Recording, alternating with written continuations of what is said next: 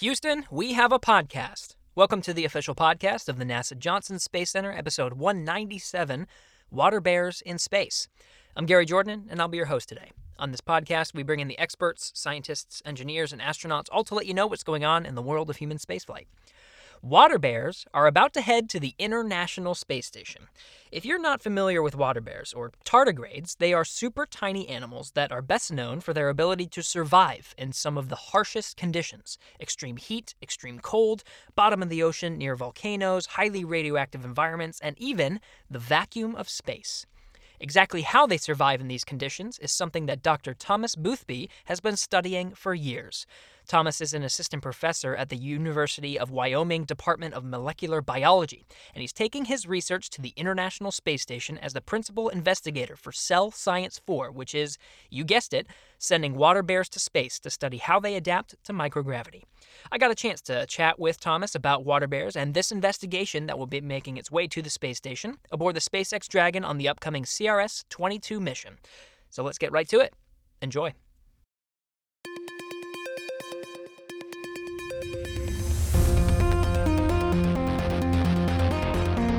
T-minus 5 seconds and counting. Mark. Launch commit lights are correct. There she goes. Houston, we have a podcast. Dr. Thomas Boothby, thanks for coming on Houston. We have a podcast today. Absolutely. My pleasure to be here. Hey, this mission that's going to be carrying your experiment to the International Space Station is right around the corner, about to launch. How are you feeling in anticipation of this launch coming up? Me personally, I'm extremely excited. We've been working on this since 2015, so a lot of hard work and time has gone into this, and really exciting that the launch is right around the corner. Well, let's get right into it, Thomas. We're going to be talking about water bears today, and I got to say, I am a huge fan. I discovered them I think it was it was a couple years ago. Animal Planet did this show called The Most Extreme, and they did one on the most extreme survivors, and that's where they just went deep into the survivability of a water bear. And I was absolutely fascinated. I could not believe what these things were capable of surviving in. So let's just start there, understanding water bears, tardigrades, because that will sort of help us transition into this specific science investigation that's going to space station. So let's start with Tardigrades 101, Thomas. Take us through what these things are.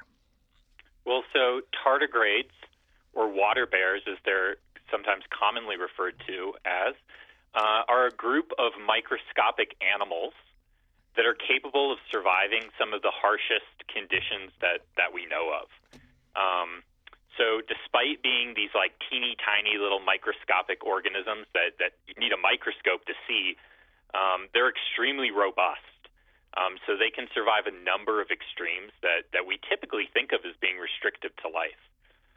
So some examples of sort of extreme environments or conditions that tardigrades can survive include being dried out to the point where they essentially have no water left inside their body or cells. They can be frozen down to just above absolute zero. They can be heated up, in some cases past the boiling point of water. They can survive thousands of times as much radiation as you or I could. They can go days or weeks with little or no oxygen, and maybe the sort of most remarkable feat that they've been shown to perform is that they can actually survive in the vacuum of outer space. They're the only animal that we know of that can do this. So they're really quite amazing and unique. So if you were to have a picture of a tardigrade, how would you describe sort of what they look like? Yeah, so what I tell people is think about the little gummy bear candy and imagine that, but with 8 legs instead of 4. They look like these kind of chubby little 8-legged gummy bears. Yeah, I think they're pretty adorable. If people have seen pictures of them, they're pretty charismatic. But that's usually how I describe them. Yeah, and they're the pictures I've seen of them, they kind of look clear, right?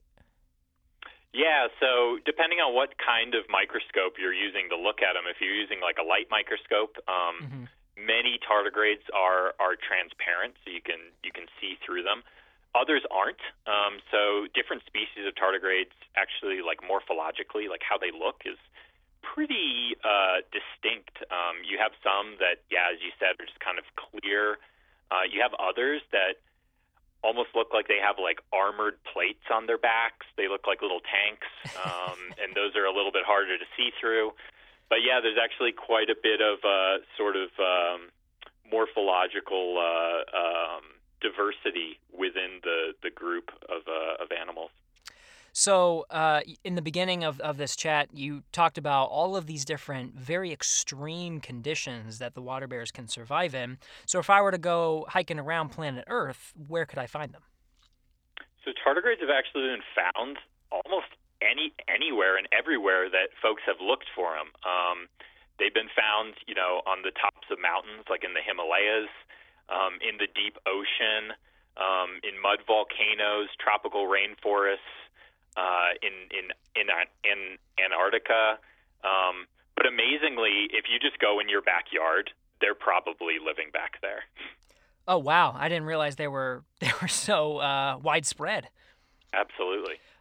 So really, when it comes to the extreme stuff, right? I guess my backyard, I wouldn't really consider that very extreme, but let's just say, like near a volcano or in like a very high pressure environment, what are they doing? Are they just sort of swimming around, or do they go into some sort of process to help them survive these extreme conditions?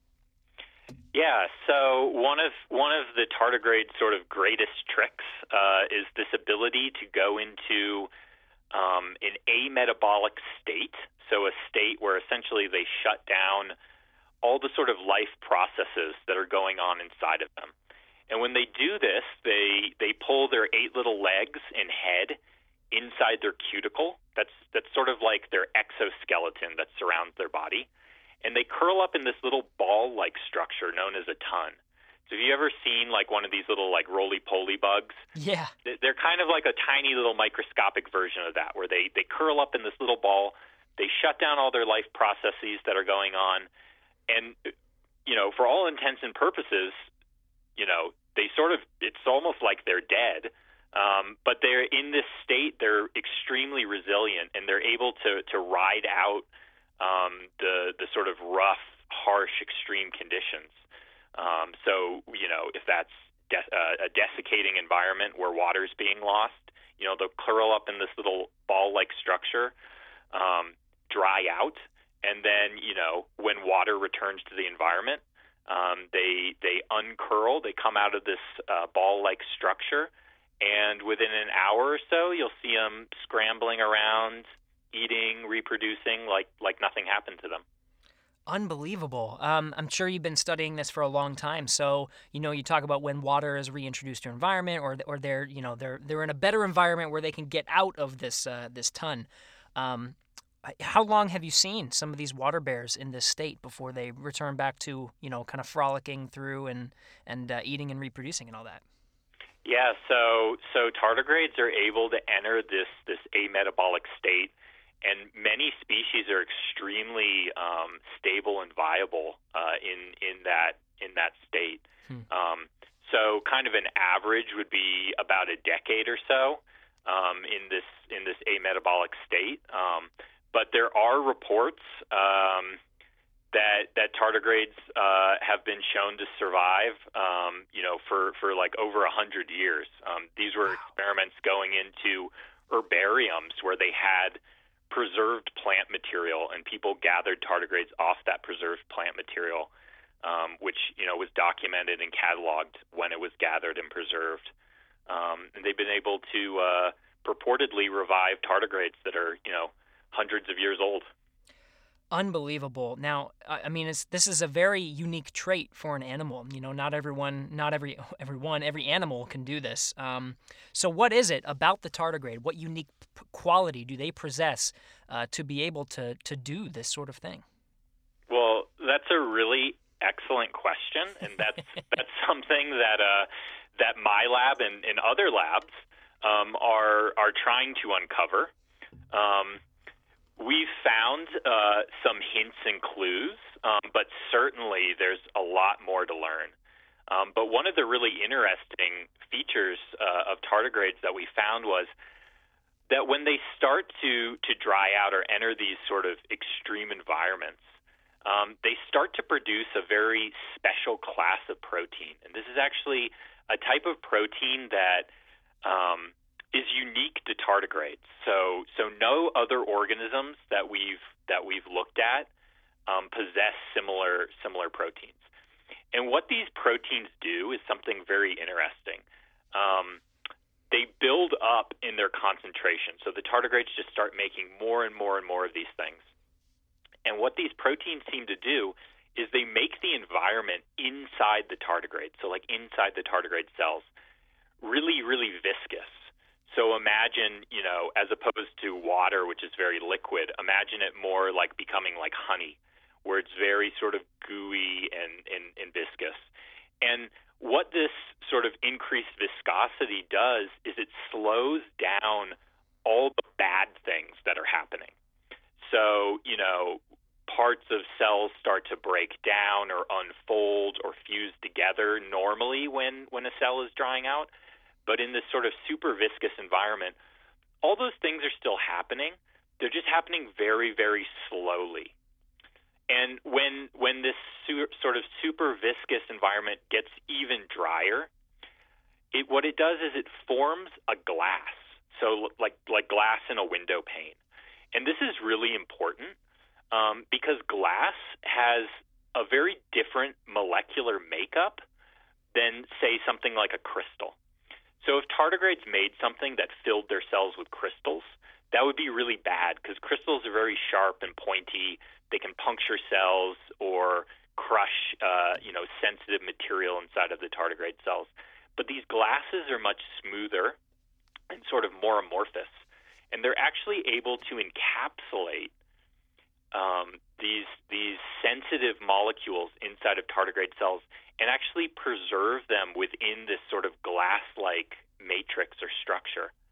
And what's really amazing is when water returns to the system, when you rehydrate a tardigrade, that glassy material just kind of melts away and it goes back into solution. It dissolves into the water.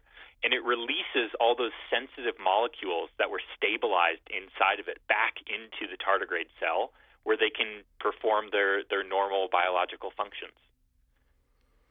Thomas, this is amazing. I mean, my next question, I feel like is a genuine one, but I feel like just everything you've just described sort of answers it for me, just how interesting this is. But what got you interested in this fascinating world of researching tardigrades? Yeah, that's a great question. So besides tardigrades just being, at least to me, like really fascinating, wanting to understand kind of the outliers in biology, right? Like, tardigrade biology is quite unique, and in my opinion, understudied. And so, just from a place of pure intellectual curiosity, understanding how these little creatures are able to do something that, for us would be so sort of mind-bogglingly impossible to achieve was really, really of interest to me. And then beyond sort of the fundamental biology of tardigrades, I was really attracted to studying them because of some of the potential applications. What we could do in terms of taking the fundamental biological findings that we made studying tardigrades and sort of the promise of applying that knowledge to trying to solve real-world problems was really, really sort of attractive to me. So tell me about you're at the University of Wyoming, right? So you sort of went and described a little bit more about this protein, and you mentioned that you're still doing a lot more research to figure out exactly what's going on to allow the tardigrade to have this sort of unique process. So tell me about some of your research that you're doing over there. Absolutely. So we've got quite a bit of sort of diverse research going on here. On sort of the fundamental biological side, we're really interested in understanding how these tardigrade proteins are working. So, like, what are the building blocks that make up these proteins that make them so special and so protective? We're also really interested in understanding whether or not these proteins and other tricks that tardigrades use to, say, survive when they dry out, we're really interested to know if those are the same tricks that tardigrades use when they're faced with other extremes, like freezing, for example. So do tardigrades have sort of one way of surviving many different extremes, or do they have many different tricks for surviving all these different extremes? And then on the more applied side, we're really interested in how we can take that knowledge and adapt it to addressing real-world problems like stabilizing pharmaceuticals or developing crops that are more resistant to extreme environments. So that's kind of our research in a nutshell.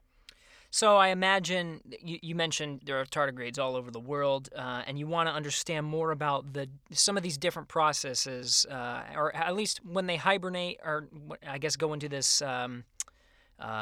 You said I forget the exact state, something about metabolism, but essentially into this state and in this ton. Do you get to travel to some of those locations as part of your research, like to volcanoes or to whatever deep sea and understand like pressure, or are you bringing them to the lab and doing everything at your university? Yeah, so a little bit of both. Okay. A couple years ago, as part of a NSF training grant, I was able to go down to Antarctica, and we were finding tardigrades down there, along with doing some experiments. One of the reasons that our lab located to Wyoming was to be closer to some of these extreme environments that we study organisms from. So Wyoming has a number of really diverse extreme environments. People typically think of, sort of the hot springs out in Yellowstone. But then there's also Wyoming's Red Desert, which is an immense high elevation desert. So very cold and very dry, with sort of Martian-like environments. And then, of course, you have the Bighorn Mountains, the Snowy Range Mountains. So, we kind of have all different types of environments out here in Wyoming where we go and collect organisms from. That's pretty cool, yeah. You got to enjoy those kinds of trips then. You got to enjoy the harsh environments.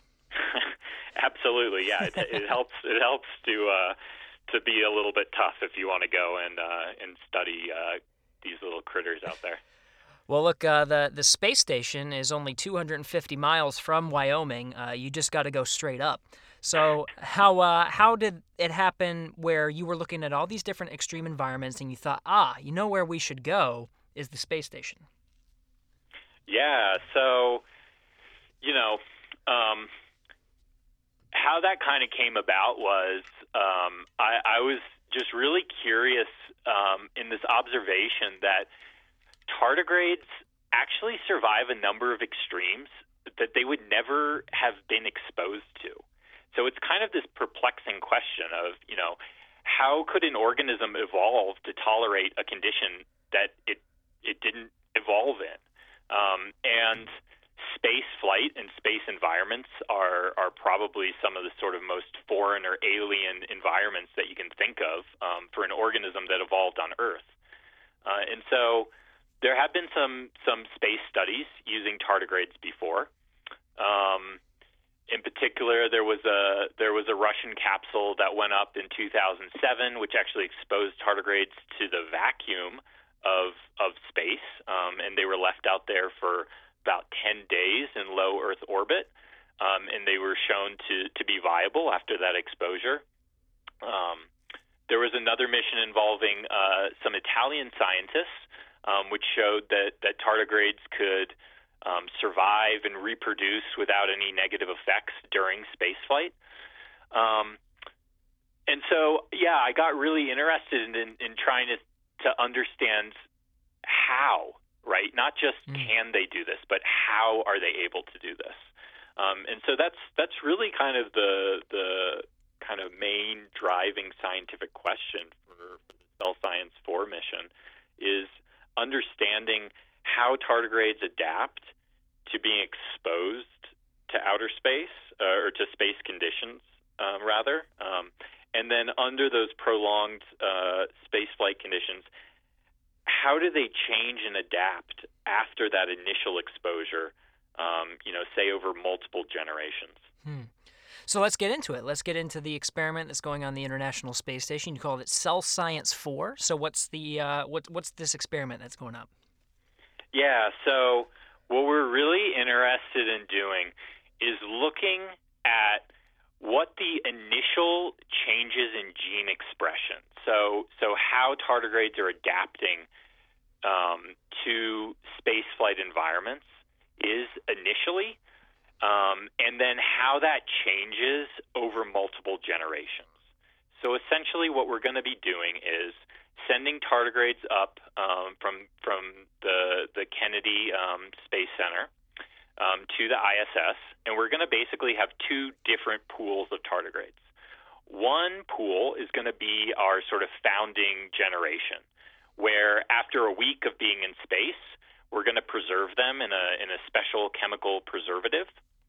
But then the second pool, we're going to let culture and grow and reproduce for 2 months, and that'll represent about 4 generations of tardigrades. So they'll have time to reproduce, and their offspring will reproduce, and so on and so forth for 4 generations. And then we're going to preserve those multi-generational tardigrades. And when we get these preserved tardigrades back to our lab here in Wyoming, what we do is we extract a certain molecule called RNA, and this is kind of an intermediate molecule between the tardigrade's DNA, their genes, and the final products that those genes are sort of the blueprint to make. And so by looking at these molecules that we can extract, we can tell what changes in gene expression tardigrades are inducing when they're exposed to space initially and when they're exposed to spaceflight conditions over the long term. And our hope is that by understanding how these tough little organisms are able to survive spaceflight conditions, that this will give us hints and clues into how we might safeguard astronauts during prolonged space missions. See, that's going to be a big deal, especially for NASA's plans to go to the Moon and Mars. Just one extra step to help out in that process. Very, very fascinating stuff. Absolutely. I'm curious to hear about how you've been preparing to get this experiment going. You I guess had to start with the initial process of figuring out how to get the tardigrades into space, but what's been the process from the initial concept to getting everything packed and basically ready to go on a rocket?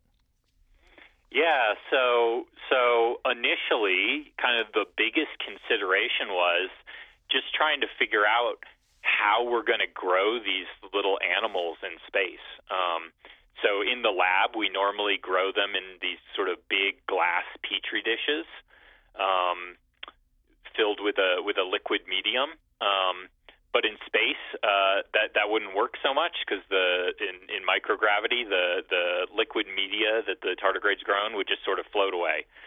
So, yeah, initially it was validating a bioculture system that had been developed by some NASA engineers and adapted to this project. And then it was really just going through a number of sort of dry runs and seeing, in ground-based experiments, how our experimental plan for the actual flight experiment went. It was a lot of optimizing things that don't sound very exciting, like how fast a pump moves water through the system or how much oxygen we need to deliver to the media. But all that sort of nitty-gritty detail has been worked out, and we're now actually just this week in the process of prepping our samples that will go up to the ISS. So that basically involves loading the tardigrades into syringes that will be frozen and can be stored frozen and delivered to the ISS in this sort of inactive state. And then along with that, we're packaging up a lot of the food that the tardigrades eat, because over multiple generations, they're going to need to be fed a couple times to stay healthy. So the species of tardigrade that we use, they eat unicellular algae, so little algal cells. So we're also getting those loaded into syringes and ready to be sent up to the space station. So actually running the experiment on station, it sounds like this, whatever setup you have is going to be installed on a facility on space station, and every once in a while, is it going to require astronaut interaction to go ahead and use this syringe and feed the water bears over generations? Absolutely. So, yep, when our samples get up to the space station, they'll be in syringes, and the astronauts will need to thaw out the tardigrades to sort of reactivate them and then inject them into this bioculture system. Once they're in the bioculture system, it's pretty hands-off. We have telemetry, so we can sort of monitor the temperature and the flow rates and everything inside the bioculture system. But then, yeah, you're exactly right. At sort of 2-week intervals, an astronaut is going to need to attach an algal syringe to the bioculture system and inject fresh algae into it for the tardigrades to eat. And then at the end of the experiment, they're going to need to essentially sort of dismantle a portion of that bioculture system, which will be frozen and stored until we can get it back at our lab in Wyoming. So there will definitely be some astronaut interaction with this experiment. But there are also sort of large portions that are automated. Yeah, honestly, it sounds pretty easy in terms of the astronaut crew time needed. Just, feed it. It sounds like not even that often. You said once every 2 weeks was the feeding schedule? Yep. Yeah, see, that's not even that bad. When it comes to measuring, though, you said it is going to return. That's part of the plan. Is it returns back to Earth? You go to the lab and you have a number of things that you're going to be looking at. Is there anything on orbit that will be that you have in terms of measuring tools? It sounds like you have in the facility have the ability to control climate and watch all data coming in. But are you going to be doing any data gathering from the facility while it's in orbit? So the only sort of measurements that we're making on orbit are environmental measurements. So, what the environment that the bioculture system is in. And we're going to be using that telemetry, so, the temperature and whatnot, to replicate those experiments back here on Earth. And so we call those our near synchronous ground controls. So we're basically going to be doing the exact same experiment, but here on Earth, almost in real time with the flight mission. But yeah, all the sort of biological data that will be gathered is going to be done once we get the samples back from the space station. Then we'll process them here in the lab in Wyoming. So you said we, right? So it's not just you sending the water bears up and looking at everything. It sounds like you got a decent support team that's helping to bring all of this together. Yeah, absolutely, and it's really great that you bring that up because I'm just one person in a team of really amazing folks. So here in the lab in Wyoming. Specifically, we have Cherie Hesgrove and Ryan Betcher are working on this project. But then on the NASA and the KBR side of things, we have a lot of people who really sort of deserve some credit. So specifically, Medea Torres is our CS4 mission scientist. Natalia Dvorchkin is our contract support scientist. And then on the KBR side, there's a bunch of people that I'd just like to acknowledge really quickly. Daniel Nolan, Kevin Sims, Oscar Rock, Christina Lim, Crystal Kumar, Chris Vogelsong, Brandon Schmidt, and Jamie Bales, Susan Markey, Megan Feldman, and then on the NASA engineering side, Peter Zell and David Pletcher. And I'm sure I'm forgetting some other folks, but it's been a huge team and group effort to get to this point, and And yeah, I think it's worth taking a couple of minutes just to acknowledge all these folks. Absolutely, yeah, and that's part of the whole deal, right? Is it's not just, it's not just, hey, Thomas, let's get your experiment on the International Space Station. It does really take a team, not only to get it up there, but to do all of the work to monitor it, make sure it's working fine, and then of course, what you're all anticipating is when you get the water bears back from space into the lab in Wyoming, and you get to conduct some fascinating research from that group of water bears that went up there. Absolutely. Yeah.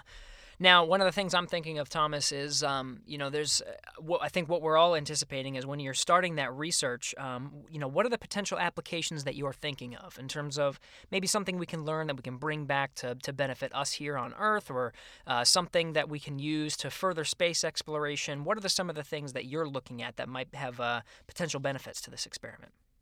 Yeah, well, definitely. Part of the sort of stated goal of this mission is, to start to build a foundation for developing therapies or countermeasures that might better safeguard astronauts in the future during prolonged space missions. As I sort of mentioned before, space flight can be a really challenging sort of environment for organisms, including humans, who have evolved to the conditions on Earth. So in space, you have much less gravity. You're in microgravity, and you're also exposed to a lot more radiation. So for humans who spend a lot of time in space, there can be detrimental effects to being in these environments. And so one of the things we're really keen to do is understand, how are tardigrades surviving and reproducing in these environments? And can we learn anything about the tricks that they're using that might be adapted to safeguarding astronauts? So, for example, if we see that tardigrades, when exposed to sort of this increased radiation in space, which produces a lot of reactive oxygen species, which are these sort of damaging chemical moieties that are really bad for cells. If tardigrades are producing a lot of reactive oxygen species scavengers, which basically kind of negate those negative effects, then that might be something that we would consider either through, like a dietary supplement or something like that, providing astronauts with increased antioxidants or reactive oxygen species scavengers that would just help them stay healthier in space for longer. See, this makes me think about this experiment, and this, like you said, you want to set a foundation, right? That's what you were talking about whenever you were thinking of potential application, and I think that's a very exciting thing to say, because it makes me think that this is scalable, right? You can continue the research, maybe bringing next cell science investigations up to the International Space Station, and you were just mentioning the radiation environment, which in low Earth orbit is a little bit different from, say, the moon. And with the Artemis program, with NASA returning to the moon, there are potential options to have investigations like this, where you can study water bears in an even higher radiation environment and gather even more unique data. So to me, it sounds like this is something that you can continue for a while. Absolutely, we hope so. I think there's a lot more to learn about tardigrades. And a lot of continuing potential benefits to society. And that's such a big deal, and it's all happening on board the International Space Station, coming here real soon. So Dr. Thomas Boothby, thank you again for coming on Houston. We have a podcast, and really best of luck to you and your team as you gear up for this launch of on a SpaceX Cargo Dragon to the International Space Station. Best of luck to you as your journey just begins for Cell Science 4. Great, thanks very much.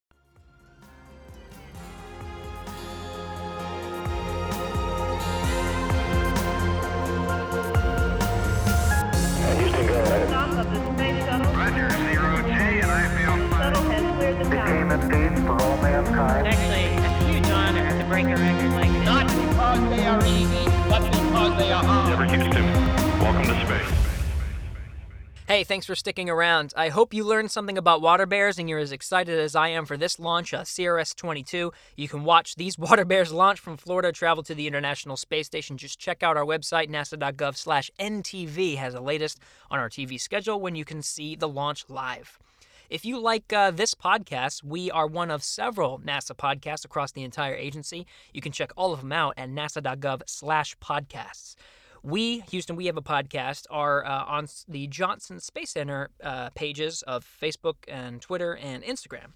So if you want to talk to us, just use the hashtag AskNASA on your favorite platform. You could submit an idea or ask us a question. Just make sure to mention it's for us at Houston We Have a Podcast.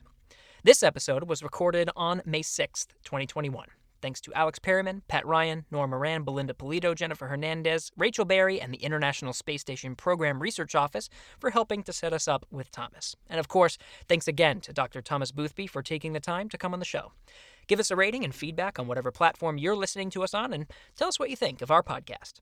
We'll be back next week.